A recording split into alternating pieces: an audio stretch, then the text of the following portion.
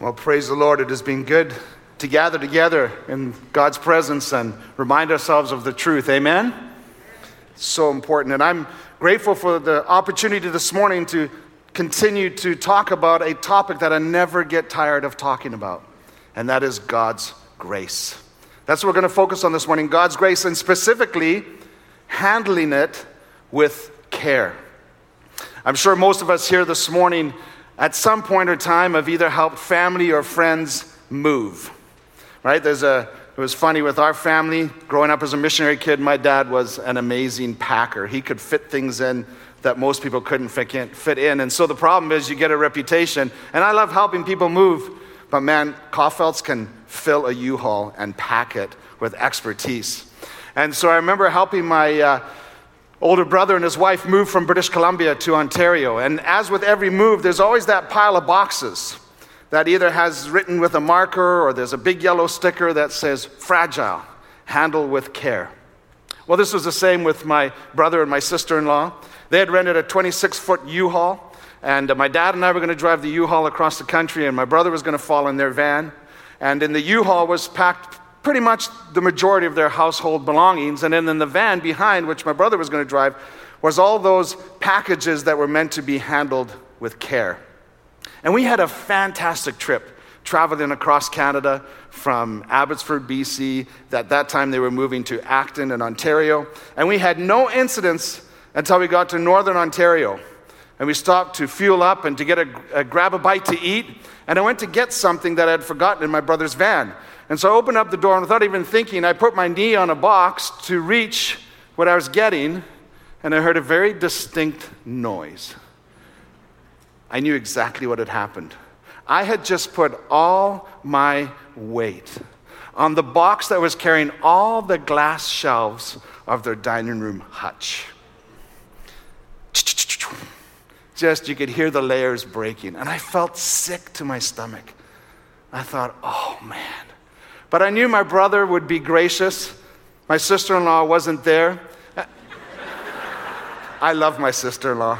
She's a great lady because she married my brother and puts up with him, right? But I felt sick to my stomach, and I knew initially that my brother and my sister-in-law would be gracious, but at the same time, there had to have been some frustration with my carelessness, that I just didn't think about something that I needed to handle with care. And so as we go to God's Word this morning, I want all of us to reflect on this critical question. How am I handling God's grace in my life? Am I handling God's grace in my life with care or recklessly? If you have your Bibles, I'd ask you to turn to 2 Kings, where we will be reading chapter 5.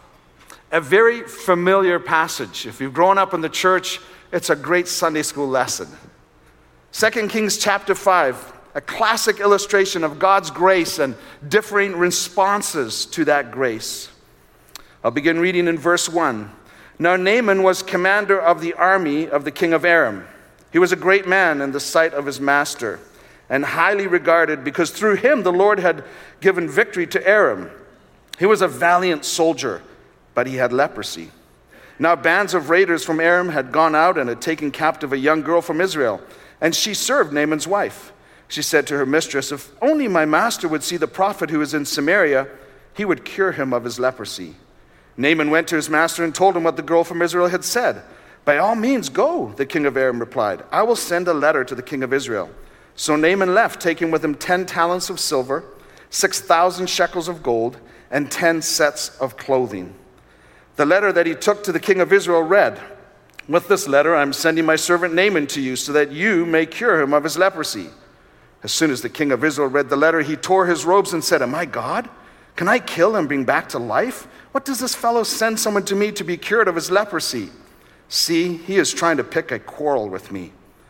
When Elisha, the man of God, heard that the king of Israel had torn his robes, he sent him this message. Why have you torn your robes? Have the man come to me, and he will know that there is a prophet in Israel. So Naaman went with his horses and chariots and stopped at the door of Elisha's house. Elisha sent a messenger to say to him, go, wash yourself 7 times in the Jordan, and your flesh will be restored, and you will be cleansed. But Naaman went away angry and said, I thought he would surely come out to me and stand and call on the name of the Lord his God, wave his hand over the spot and cure me of my leprosy. Are not Abana and Pharpar, the rivers of Damascus, better than all the waters in Israel? Couldn't I wash in them and be cleansed?" So he turned and went off in rage. Naaman's servants went to him and said, "My father, if the prophet had told you to do some great thing, would you not have done it? How much more then when he tells you, 'Wash and be cleansed'?" So he went down and dipped himself in the Jordan 7 times as the man of God had told him. And his flesh was restored and became clean like that of a young boy. Then Naaman and all his attendants went back to the man of God. He stood before him and said, "Now I know that there is no God in all the world except in Israel. So please accept a gift from your servant." The prophet answered, "As surely as the Lord lives, whom I serve, I will not accept a thing." And even though Naaman urged him, he refused. "If you will not," said Naaman, "please let me, your servant, be given as much earth as a pair of mules can carry, for your servant will never again make burnt offerings and sacrifices to any other god but the Lord. But may the Lord forgive your servant for this one thing. When my masters enter the temple of Rimmon to bow down, and he is leaning on my arm, and I have to bow there also, when I bow down in the temple of Rimmon, may the Lord forgive your servant for this." "Go in peace," Elisha said. After Naaman had traveled some distance, Gehazi, the servant of Elisha, the man of God, said to himself, "My master was way too easy on Naaman the Aramean by not accepting from him what he brought. As surely as the Lord lives, I will run after him and get something from him." So Gehazi hurried after Naaman. When Naaman saw him running toward him, he got down from the chariot to meet him. "Is everything all right?" he asked. "Everything is all right," Gehazi answered. "My master sent me to say, 2 young men from the company of the prophets have just come to me from the hill country of Ephraim. Please give them a talent of silver and 2 sets of clothing." "By all means, take 2 talents, said Naaman. He urged Gehazi to accept them and then tied up the 2 talents of silver in 2 bags with 2 sets of clothing. He gave them to 2 of his servants, and they carried them ahead of Gehazi. When Gehazi came to the hill, he took the things from his servants and he put them away in his house. He sent them away, and they left. When he went in and stood before his master, Elisha asked, "Where have you been, Gehazi?" "Your servant didn't go anywhere," Gehazi answered. But Elisha said to him, "Was not my spirit with you when the man got down from his chariot to meet you? Is this the time to take money or to accept clothes or olive groves and vineyards or flocks and herds or male and female slaves? Naaman's leprosy will cling to you and to your descendants forever." Then Gehazi went from Elisha's presence, and his skin was leprous. It became as white as snow. In this narrative, I see 3 aspects related to God's grace on display. That if we will remember, will serve us well to ensure that we handle his grace in our lives with care. And the first one I see that we must not forget is that God's grace is amazing. God's grace is amazing. We've just sung about it. We regularly get together to remind each other of that. I doubt if I would get any disagreement from anyone here in person or anyone online to that statement that God's grace is amazing.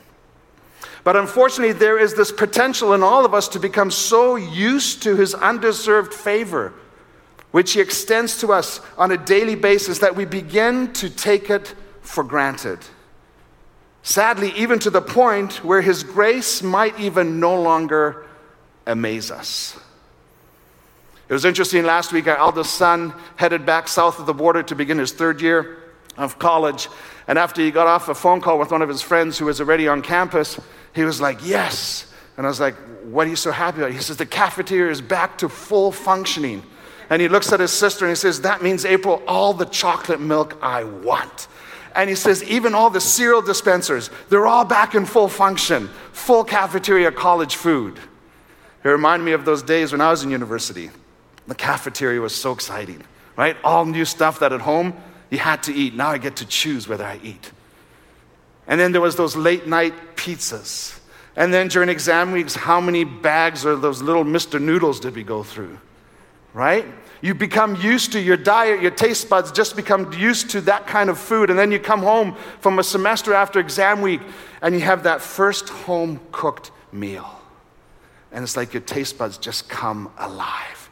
You're like, wow, I forgot how good mom's cooking really is. Sadly, sometimes we get so used to God's grace in our lives that we forget just how amazing it really is. And forgetting how amazing God's grace is not a spiritually healthy position for us to be in. That's why it is so critical for us, both as individuals on our personal journey as followers of Jesus Christ and corporately as a church, that we regularly take time to reflect. Stop. Take time to reflect and gather to remind ourselves of His amazing grace. And this passage, 2 Kings chapter 5, does exactly that for us. As we read the narrative, did you notice all the different ways God was so gracious to Naaman, besides the obvious miraculous healing he received from his leprosy?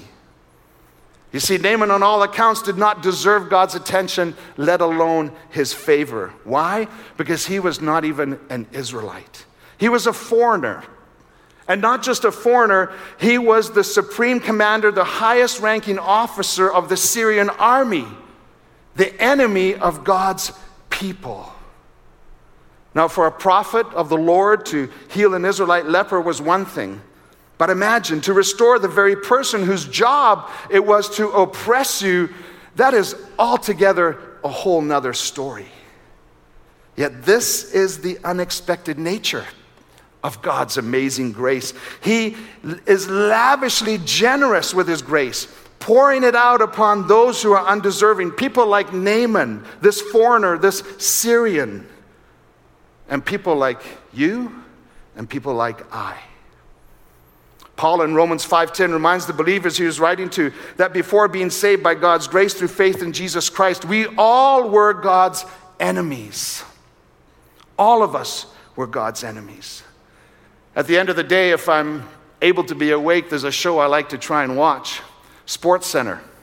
SportsCenter is a half-hour show that captures the outstanding plays and different things that have happened in the world of sports within that last day.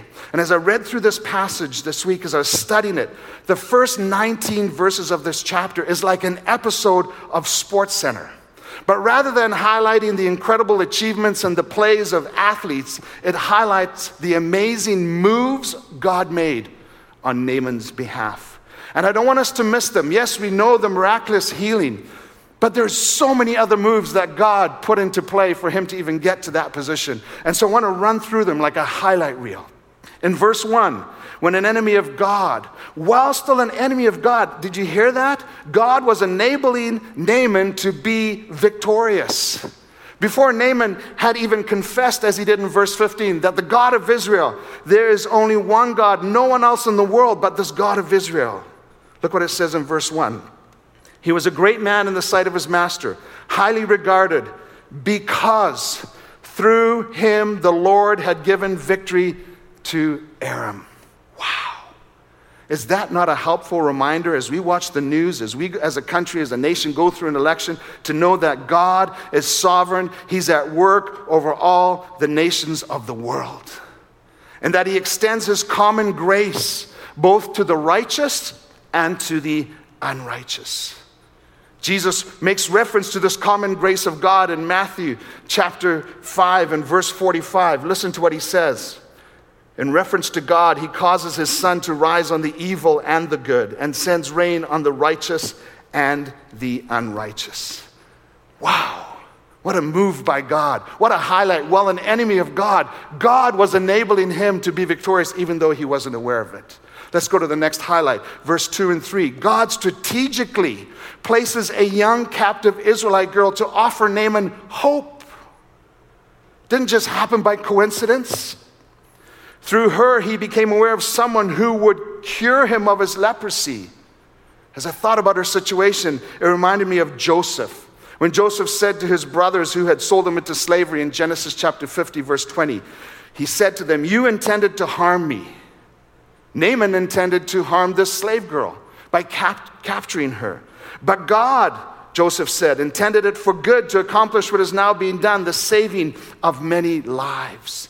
This young girl's faith in Elisha and the God of Elisha, whom she probably heard of before she was carried off as a slave, was used by God to offer Naaman hope. What an incredible highlight. Go on to the next highlight, verse 5 and 6. God graciously grants Naaman favor with his master.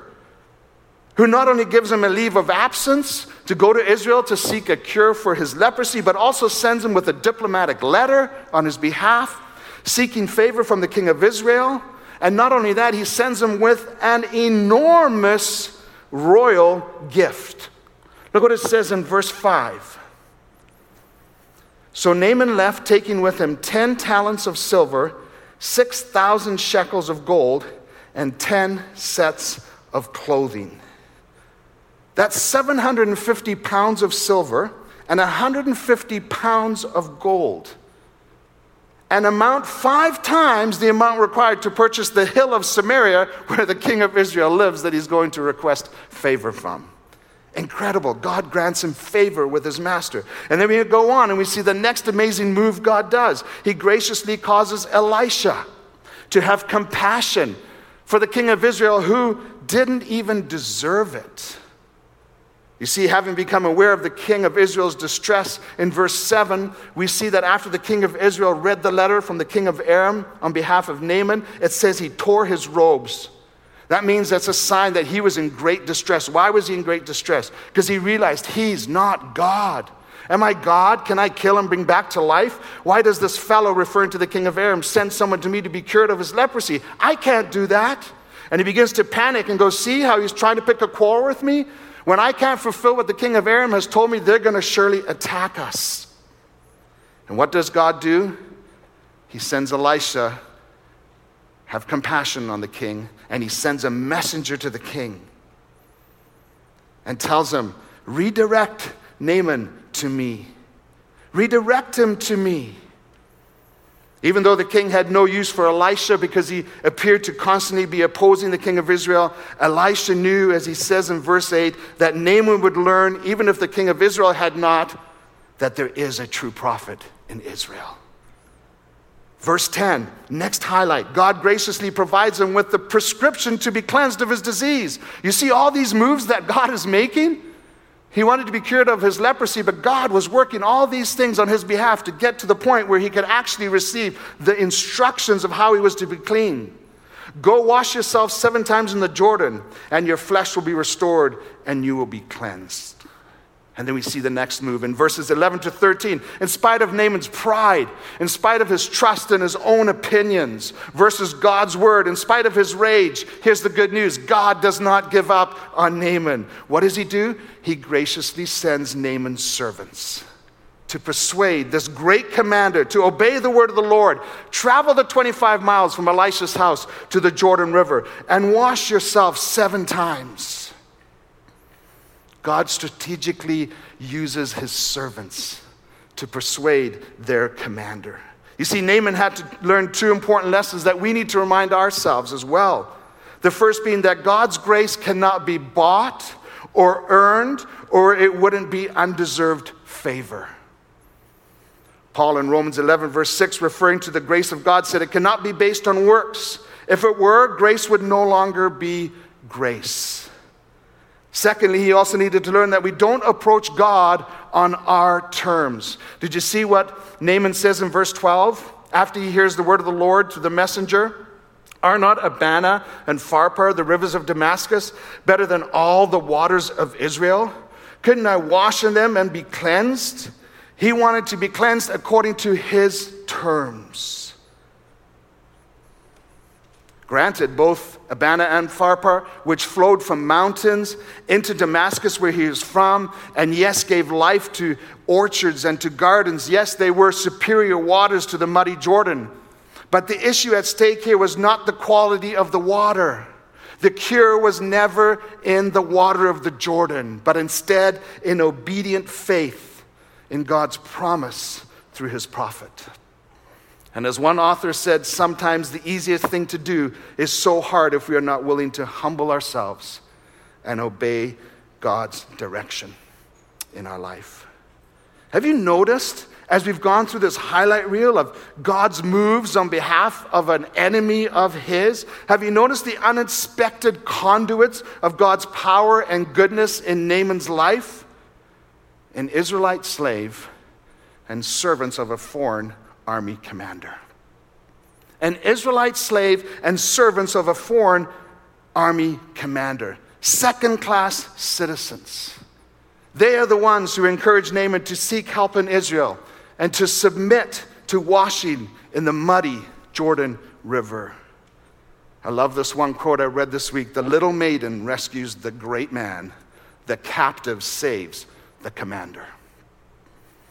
In 1 Corinthians chapter 1, verse 27, we're reminded that God has chosen the weak and foolish things of this world to make himself known. And finally, we get to the highlight of the night. You wait that whole half hour when you're watching SportsCenter because there's going to be one play that has been selected as the highlight of the night. And we see that in verse 14. The highlight of the night, God graciously heals him according to his word. The scripture says his flesh was restored and became clean like that of a young boy. Wow. It's interesting, Jesus made reference to this healing in Luke chapter 4, verse 27. Listen to what it says. And there were many in Israel with leprosy in the time of Elisha the prophet, yet not one of them was cleansed, only Naaman the Syrian. Wow. You talk about a highlight of a night. No other leper in Israel in the time of Elisha was cleansed of leprosy except Naaman, a foreign commander of an enemy of God. Is God's grace marvelous? Oh, it is so marvelous. So there you have it.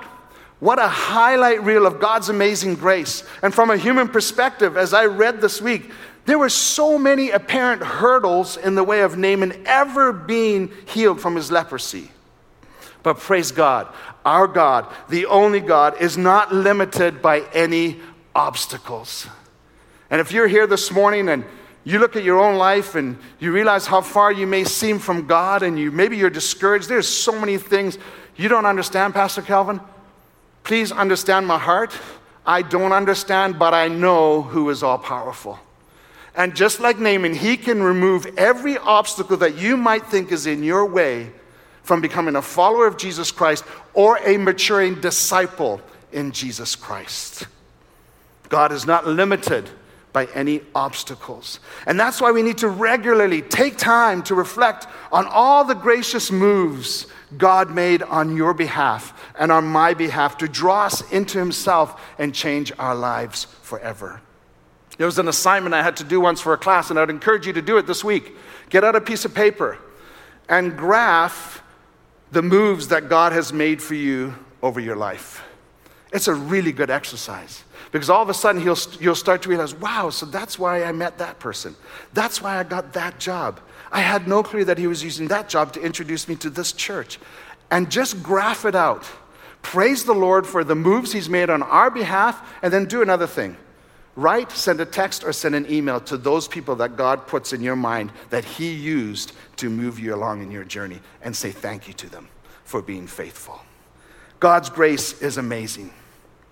The second thing I realize in this narrative that I see on display is God's grace transforms lives. We are here today because we have experienced that. God's grace transforms lives. Yes, Naaman's physical healing, although so spectacular, was only one component of the total transformation that God intended for his life. And you see, sometimes we can get so focused on our physical needs. He was like, surely he'll come out on the spot, he'll say a prayer and he'll cure it. Sometimes we get so focused on our physical needs that we forget God is interested in transforming our whole being. Do you remember what the Lord said to Samuel when David was about to be anointed as the king to replace Saul? Listen, the Lord does not look at the things people look at. People look at the outward appearance, but the Lord looks at the heart. So let's look at the ways God graciously transformed Naaman's life, not only outwardly, but also inwardly.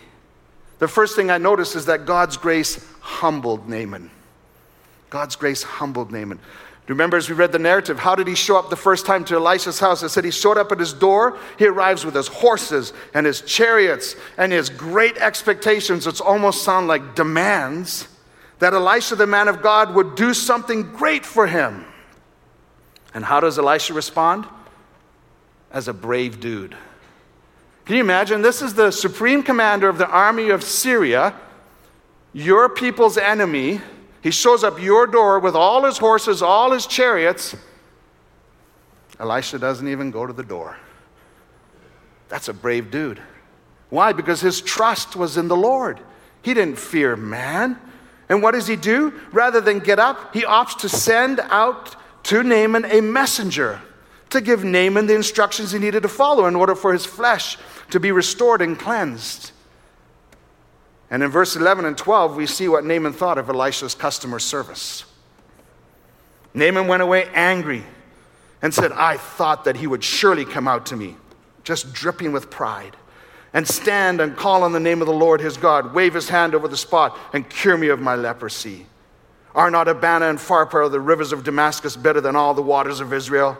Couldn't I wash in them and be cleansed? He turned away and went off in rage. But then did you see what happens in verse 15? After experiencing the grace of God in his life, Naaman shows up at Elisha's house a second time, but this time very different. He's no longer angry. He's no longer flaunting his own expectations. He's no longer trusting in his own opinions. Rather, we see him returning with a heart full of gratitude, hands full of gifts, and even refers to himself in verse 17 as Elisha's servant. Wow, what a contrast. God's grace humbled Naaman.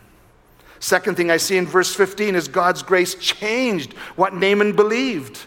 He comes to the door and he says, Elisha, now I know there is no God in all the world, not just in Israel, not just in Damascus, in all the world except in Israel.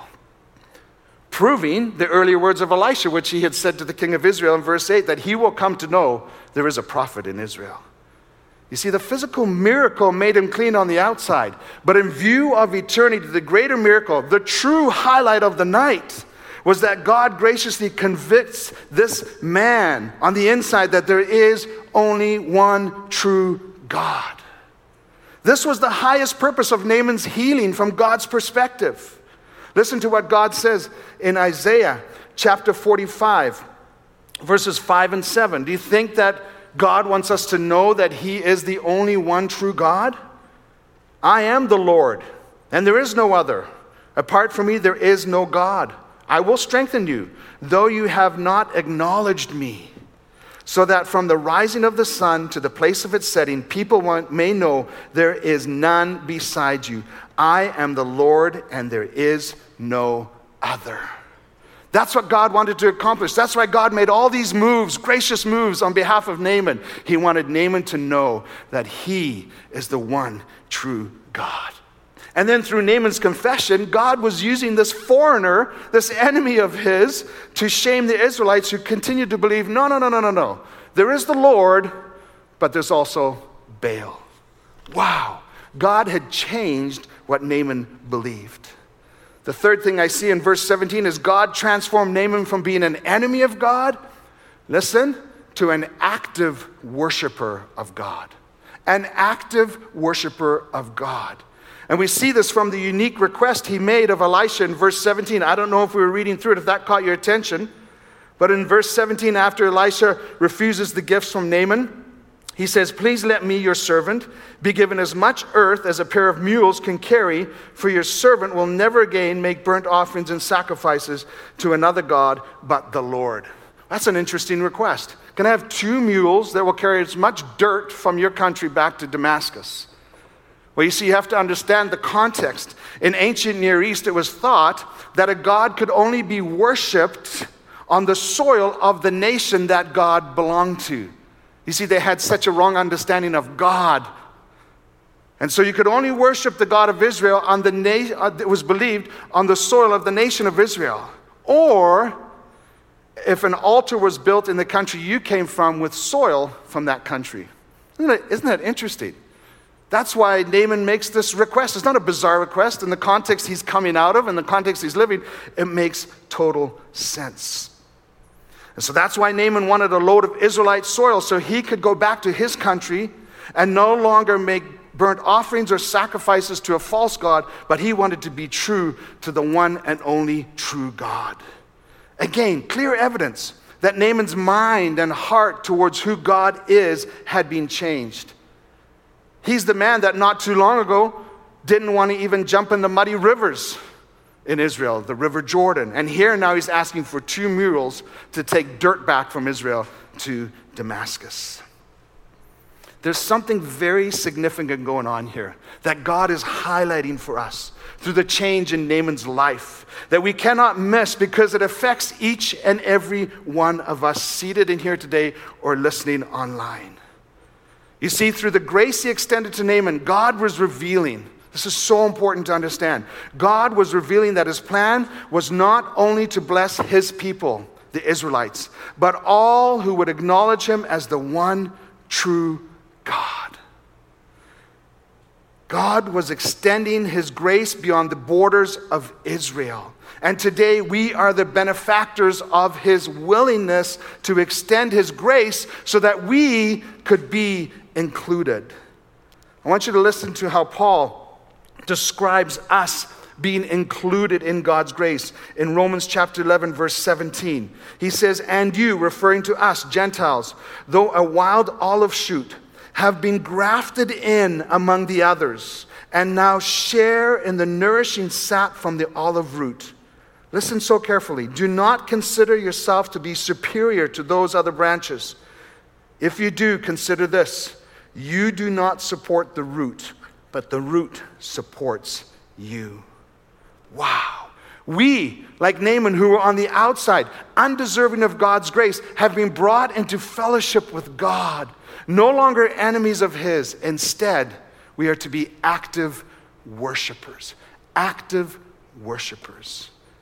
The final change I see in Naaman's life in verse 18-19 is God's grace motivated Naaman to want to please God. Before we knew God, we wanted to please ourselves. We lived according to our flesh. Now we see Naaman, after experiencing the grace of God in his life, he is motivated to want to please God. And in verse 18 makes a second interesting request of Elisha.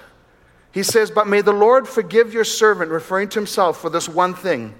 When my master," that's the king of Aram, "enters the temple of Rimmon," which was the temple where the Arameans worshiped their Syrian deity, "to bow down, and he is leaning on my arm, and I have to bow there also. When I bow down in the temple of Rimmon, may the Lord forgive your servant for this." What's going on here? Well, as the top aide to the king of Aram, part of his duty demanded that he accompany the king in his religious services at the temple. And Naaman recognizes, I have a dilemma. I have a dilemma. And that's why he requests of Elisha that the Lord forgive him for this apparent outward compromise of his true faith and commitment to the only God. Forgive me, part of my duty, but I want forgiveness because the Lord needs to understand I want to please him. And how does Elisha respond in verse 19? Elisha responds to this dilemma by telling him simply, "Go in peace." Go in peace. Elisha never verbally approves or disapproves. He simply leaves him in the hands of God who graciously sought him and who graciously found him. Wow. Amazing. God's grace humbled Naaman, changed what he believed, transitioned him from being an enemy of God to an active worshiper, and now motivates him to want to please God. What an amazing transformation. But I notice in this 2 other principles that are not part of the transformation in Naaman's life that we see in the young Israelite girl and in Elisha that are also important for us to understand. First of all, in verse 3, God's grace in the little girl's life. God's grace grows in individuals who have experienced grace, a compassion for others. A compassion for others, and emboldens people to testify of their faith in the midst of difficult times. This little girl had many reasons to hate Naaman. First, he was of heathen blood. He wasn't even part of God's people.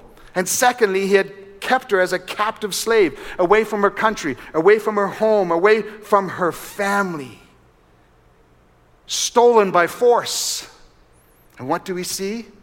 She truly desires to see her master be healed of his leprosy, and so speaks up. She opened her mouth and she testified. Her example should inspire us to depend on the power of God in us And when we are dependent on the power of God in difficult circumstances, we too can speak up. And when we speak up and testify to our faith in God, we have no clue what God is going to do with that. Not only did God use her faith to obtain healing for her master, but she was a key component in Naaman's journey to conversion. Never know her name, just a little young Israelite girl. And then verse 10 and 16, another aspect I see of God's grace, how it transforms people in Elisha. God's grace causes individuals to intentionally not seek praise or credit. Intentionally not seek praise or credit. In the time of Elisha, there were false prophets who were lining their pockets, giving the prophetic office that Elisha was a part of a bad name. This is why Elisha was so intentional to refuse the gifts that Naaman had brought, and they were big gifts, very tempting. But Elisha was intentional to refuse them so as to avoid any conduct that might be misunderstood as self-seeking. He didn't want any credit for what God was going to do in Naaman's life. He wanted it all to go to God. And so as I looked at these different things that we see in Naaman's life and the young Israelite girl and Elisha, based on this passage, I made a simple checklist that's in the sermon notes if you pick them up, that might be helpful in evaluating if we are handling God's grace in our lives with care. How would you answer these questions? Am I humble? Am I convinced of the truth? Convinced of the truth meaning he was changed in his mind, which affected his heart, which ultimately impacted his actions. Am I convinced only in my head? Or is what I know to be true about God impacting my heart so that it affects my actions? Am I an active worshiper, lifestyle and corporately? Am I motivated to please God? Am I compassionate towards others? Am I testifying of my faith in God with others even in difficult circumstances? Am I intentional to not steal any of God's glory by seeking praise and credit for myself? God's grace transforms lives. And finally, God's grace should not be taken advantage of. It is amazing. It does transform lives, but should not be taken advantage of. Contrast the care with which Naaman handled God's grace to that of Elisha's servant Gehazi. As a servant of Elisha, this was not the first time Gehazi had seen God's action and his grace in action in other people's lives. But how did he handle it? What does he do? He takes advantage of it by exploiting and stealing for the purposes of satisfying his own greed. And rather than follow Elisha's example of not exploiting God's grace in another person's life for his own gain, Gehazi takes matters into his own hands and does what seems right in his own eyes. That is such a dangerous way to live, brothers and sisters. We see this from the very beginning of God's word with Adam and Eve in Genesis chapter 3. When we choose to follow our ways rather than God's ways, things begin to unravel real quickly. And we see that in Gehazi. He starts by betraying his master and flat out lies to Naaman, saying that Elisha had sent him to ask for a talent of silver and 2 sets of clothing for a couple of young men from the company of prophets that have come down from Ephraim. And Naaman, having just been the recipient of amazing grace in his life, is more than willing to be generous towards Gehazi in his request. In fact, he gives him 2 talents of silver, 2 sets of clothing, and sends 2 servants to carry the supplies for Gehazi. And did you notice when they arrived in Samaria, which is on a hill, Gehazi takes the things from Naaman's servants and puts them in his house and sends the men away. We must not forget that God is gracious, but not to be trifled with. God is gracious, but not to be trifled with. And God, having revealed to Elisha what Gehazi had done, Elisha confronts him, and rather than come clean, what does Gehazi do? He continues to dig an even deeper hole for himself by lying. Until finally, we see what is declared to him. Naaman's leprosy will cling to you, Gehazi, and to your descendants forever. Then Gehazi went from Elisha's presence, and his skin was leprous. It had become as white as snow. He was reckless with the grace that God had extended in another person's life and his own. Naaman's leprosy had been removed from him for his trust and obedience to God. And now, ironically, leprosy would cling to Gehazi for his lack of trust and obedience to God. Church family, may we never become blind or callous to God's amazing grace, but rather handle it with care and see it in all of life, especially in the weak, humble, and foolish things. God's grace is amazing. God's grace transforms lives, but God's grace should not be taken advantage of. So I pray as we leave this morning, we will do an honest evaluation before the Lord and answer the question, how am I handling God's grace? With care or recklessly? Let's pray. Father, thank you so much for your word. Thank you so much for your marvelous grace. Marvelous grace. And thank you for the work you did in Naaman's life. Thank you, Father, that you extended your grace beyond just the Israelites so that we could be grafted in. We could be included. Oh, amazing grace you have offered us. Father, I pray that we will be people who respond like Naaman and with much care handle your grace. May it be evident in our lives, in our loyalty and faithfulness to you, to your body, to those outside of our community. Oh God, I pray that we would walk as people who understand that God's grace is to be handled with care. So Father, would you help us to do that? Thank you so much that you've given us the Holy Spirit, you've given us your word. Father, through your divine power, we have been given everything we need for godly living. So Lord, help us to take full advantage of the resources you have given us today. Thank you. Your grace is amazing. And we pray this all in the mighty name of Jesus Christ, our Savior and Lord. Amen.